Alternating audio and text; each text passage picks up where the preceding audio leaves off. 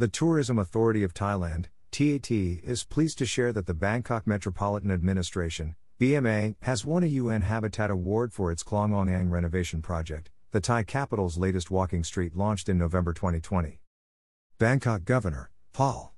General Aswin Kwanmoang, announced on his personal Facebook page, @Aswin Kwanmoang, that the Klong Ong Ang renovation project was awarded the 2020 Asian Townscape Awards from UN Habitat Fukuoka, making Thailand one of 6 countries that were chosen for the landscape improvement project. Governor Aswin also invited all to visit the Klong Ong Ang walking street, which takes place every Friday, Saturday, and Sunday from 16:00 to 22:00 hours. As well as lots of food and goods, the walking street features charming street art along both sides of the canal, from Damrong Sathet Bridge to Sap Han Han Bridge, plus live music, other performances and kayaking activities.